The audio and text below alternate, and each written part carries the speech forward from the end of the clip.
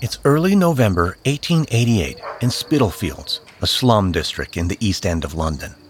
Down a dark alleyway, along one of the most crime-infested streets in London, sits Miller's Court. It's a squalid place, but to its 30 residents, it's better than living in the streets. Midnight approaches as a widowed woman named Mrs. Cox, who lives in room number 5, returns from the privy, one of only 3 outside toilets, when she sees a drunken couple approaching from the street.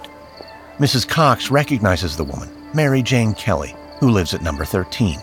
Cox likes Mary Jane, a cheerful woman who wears beautiful gowns, even if they are a bit worn at the hem and dotted with gin stains. But Mrs. Cox doesn't recognize her companion, a strange man in a bowler hat with a blotchy face and a black mustache. Mrs. Cox calls over to Mary Jane, and as the 2 women exchange pleasantries, the man silently drinks a beer. Mary Jane warns Mrs. Cox that she's going to have a song. Mrs. Cox doesn't mind. She loves Mary Jane singing. And indeed, once Mrs. Cox is inside, she can hear Mary Jane's voice through the walls, singing "A Violet Plucked from My Mother's Grave." Mrs. Cox falls asleep listening to the pretty but mournful ballad. This is the last time, though, that anyone will hear Mary Jane Kelly sing ever again. In the morning, her mutilated body will be discovered, and all of London will be informed that another victim has fallen to Jack the Ripper.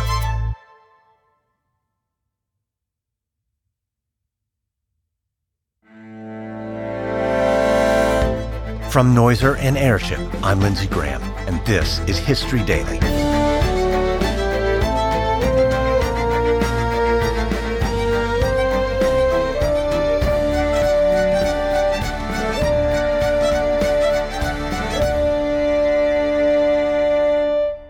History is made every day.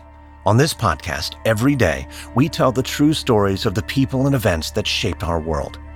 Today is November 9th, Mary Jane Kelly, Jack the Ripper's last victim. It's November 9th, 1888, in Miller's Court. Thomas Bowyer, who works for Mary Jane's landlord, has been sent to collect the rent. It's Bowyer's job to get aggressive if someone doesn't pay, which in this instance is likely.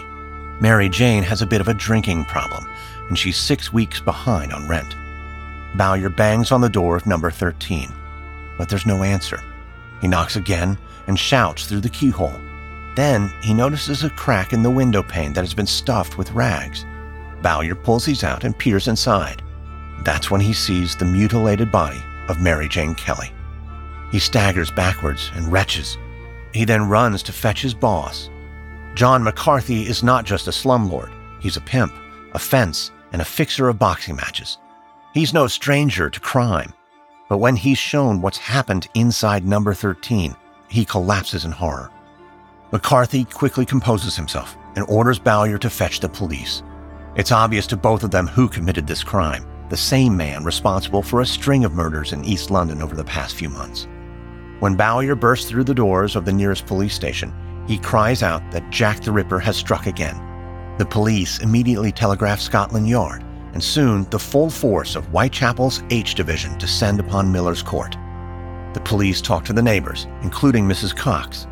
Apparently, at 3:30 a.m., many people heard a cry of murder, but nobody investigated.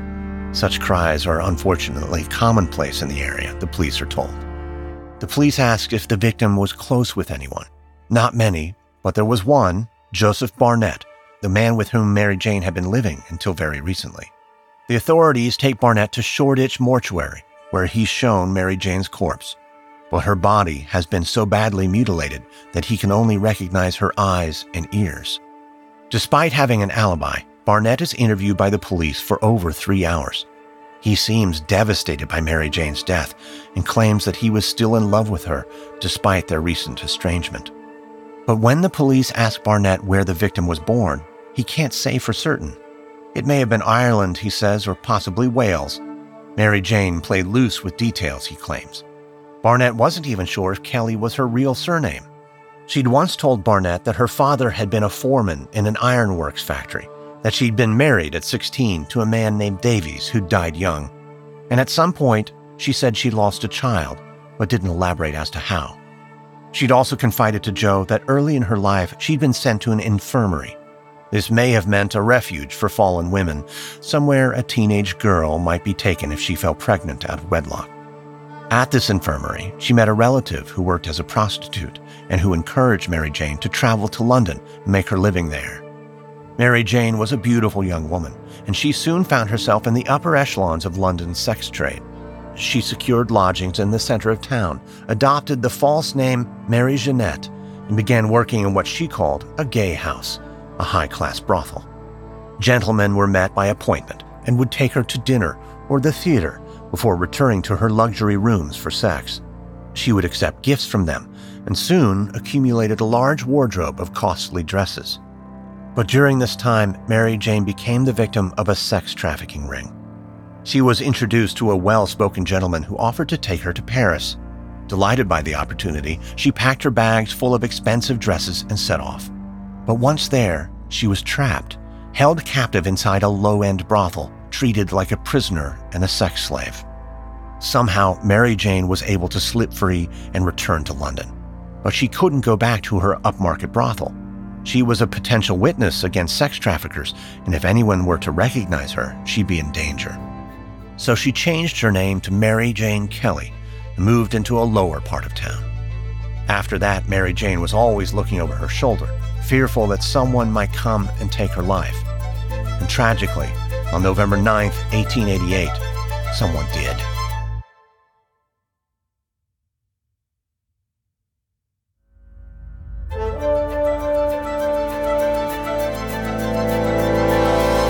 It's August 31st, 1888, in the London district of Whitechapel, a few months before Mary Jane's murder. At 3:40 a.m., a cart driver travels along a quiet thoroughfare named Bucks Row. He sees a dark shape lying in front of a stable entrance, and as he draws closer, realizes it's a body. He immediately fetches a police constable, who flashes his lantern and reveals the throat-slashed corpse of Mrs. Nichols, or Polly, as her friends called her. On the night of her death, Polly, a 43-year-old homeless woman, tried to secure lodgings at a nearby boarding house, but couldn't afford it. Before leaving, she implied that she was about to earn her money for the night's stay through sex work. Hours later, she was dead. When Mary Jane learned of Polly's murder, she is drinking in the 10 Bells pub around the corner from Bucks Row. As she scans the local newspaper, reading the details of the horrific murder, terror grips her.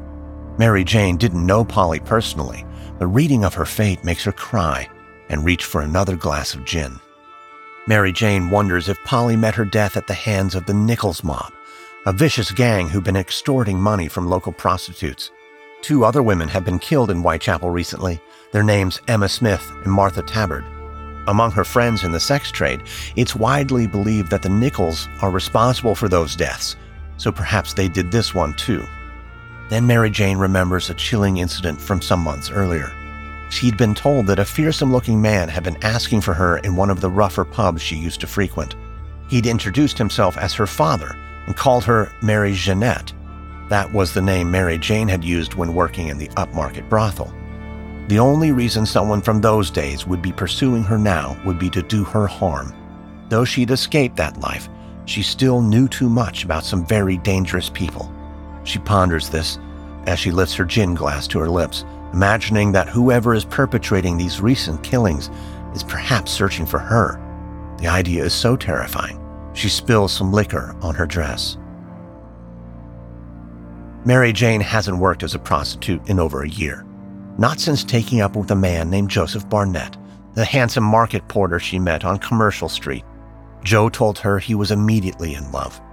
On just their second meeting, he proposed that they should live together and he'd provide her everything. He promised that she would never need to sell her body again. But in the year that followed, Joe and Mary Jane were evicted from 3 separate addresses. They were both heavy drinkers and would frequently fall behind on the rent. Finally, they moved to 13 Miller's Court in Spitalfields, around the same time that Jack the Ripper began to wreak havoc on East London. 1 month after Polly's death, Mary Jane learns of the death of yet another woman, Annie Chapman, a mother of 3 in her late 40s. When her slaughtered body is discovered in the backyard of a nearby house in Spitalfields, it causes public hysteria.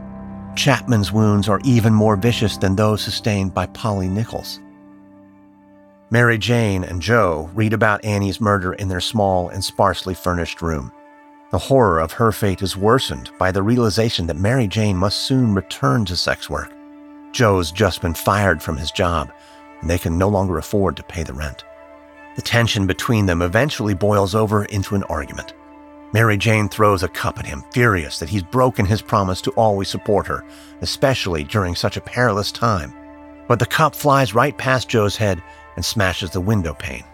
They stuff the hole with rags to keep out a draft.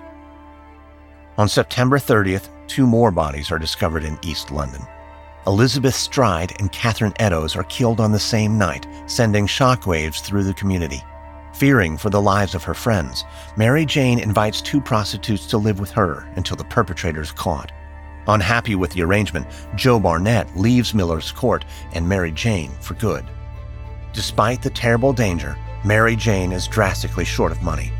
So she puts on one of her prettier dresses and ventures out into the night. In doing so, she will seal her fate and become the last known victim of Jack the Ripper.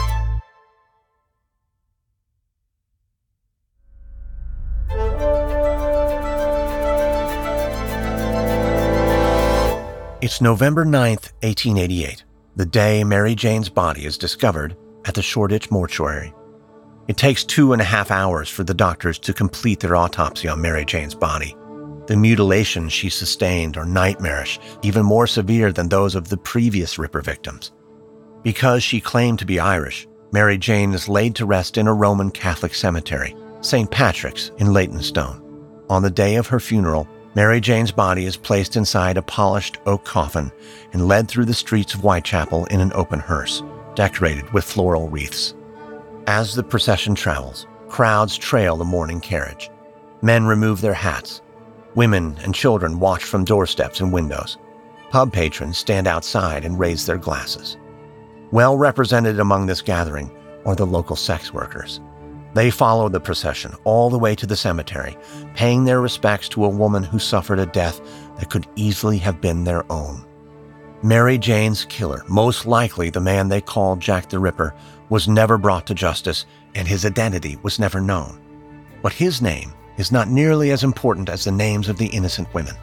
Though the exact number of victims is disputed, the canonical 5, as these women are sometimes called, are Polly Nichols, Annie Chapman, Elizabeth Stride, Catherine Eddowes, and on this anniversary of her death, Mary Jane Kelly.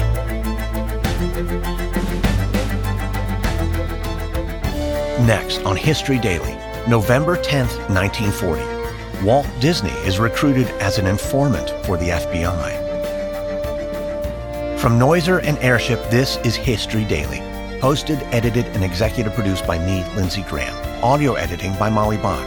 Sound design by Derek Behrens. Music by Lindsey Graham. This episode is written and researched by James Benmore. Executive producers are Stephen Walters for Airship and Pascal Hughes for Noiser.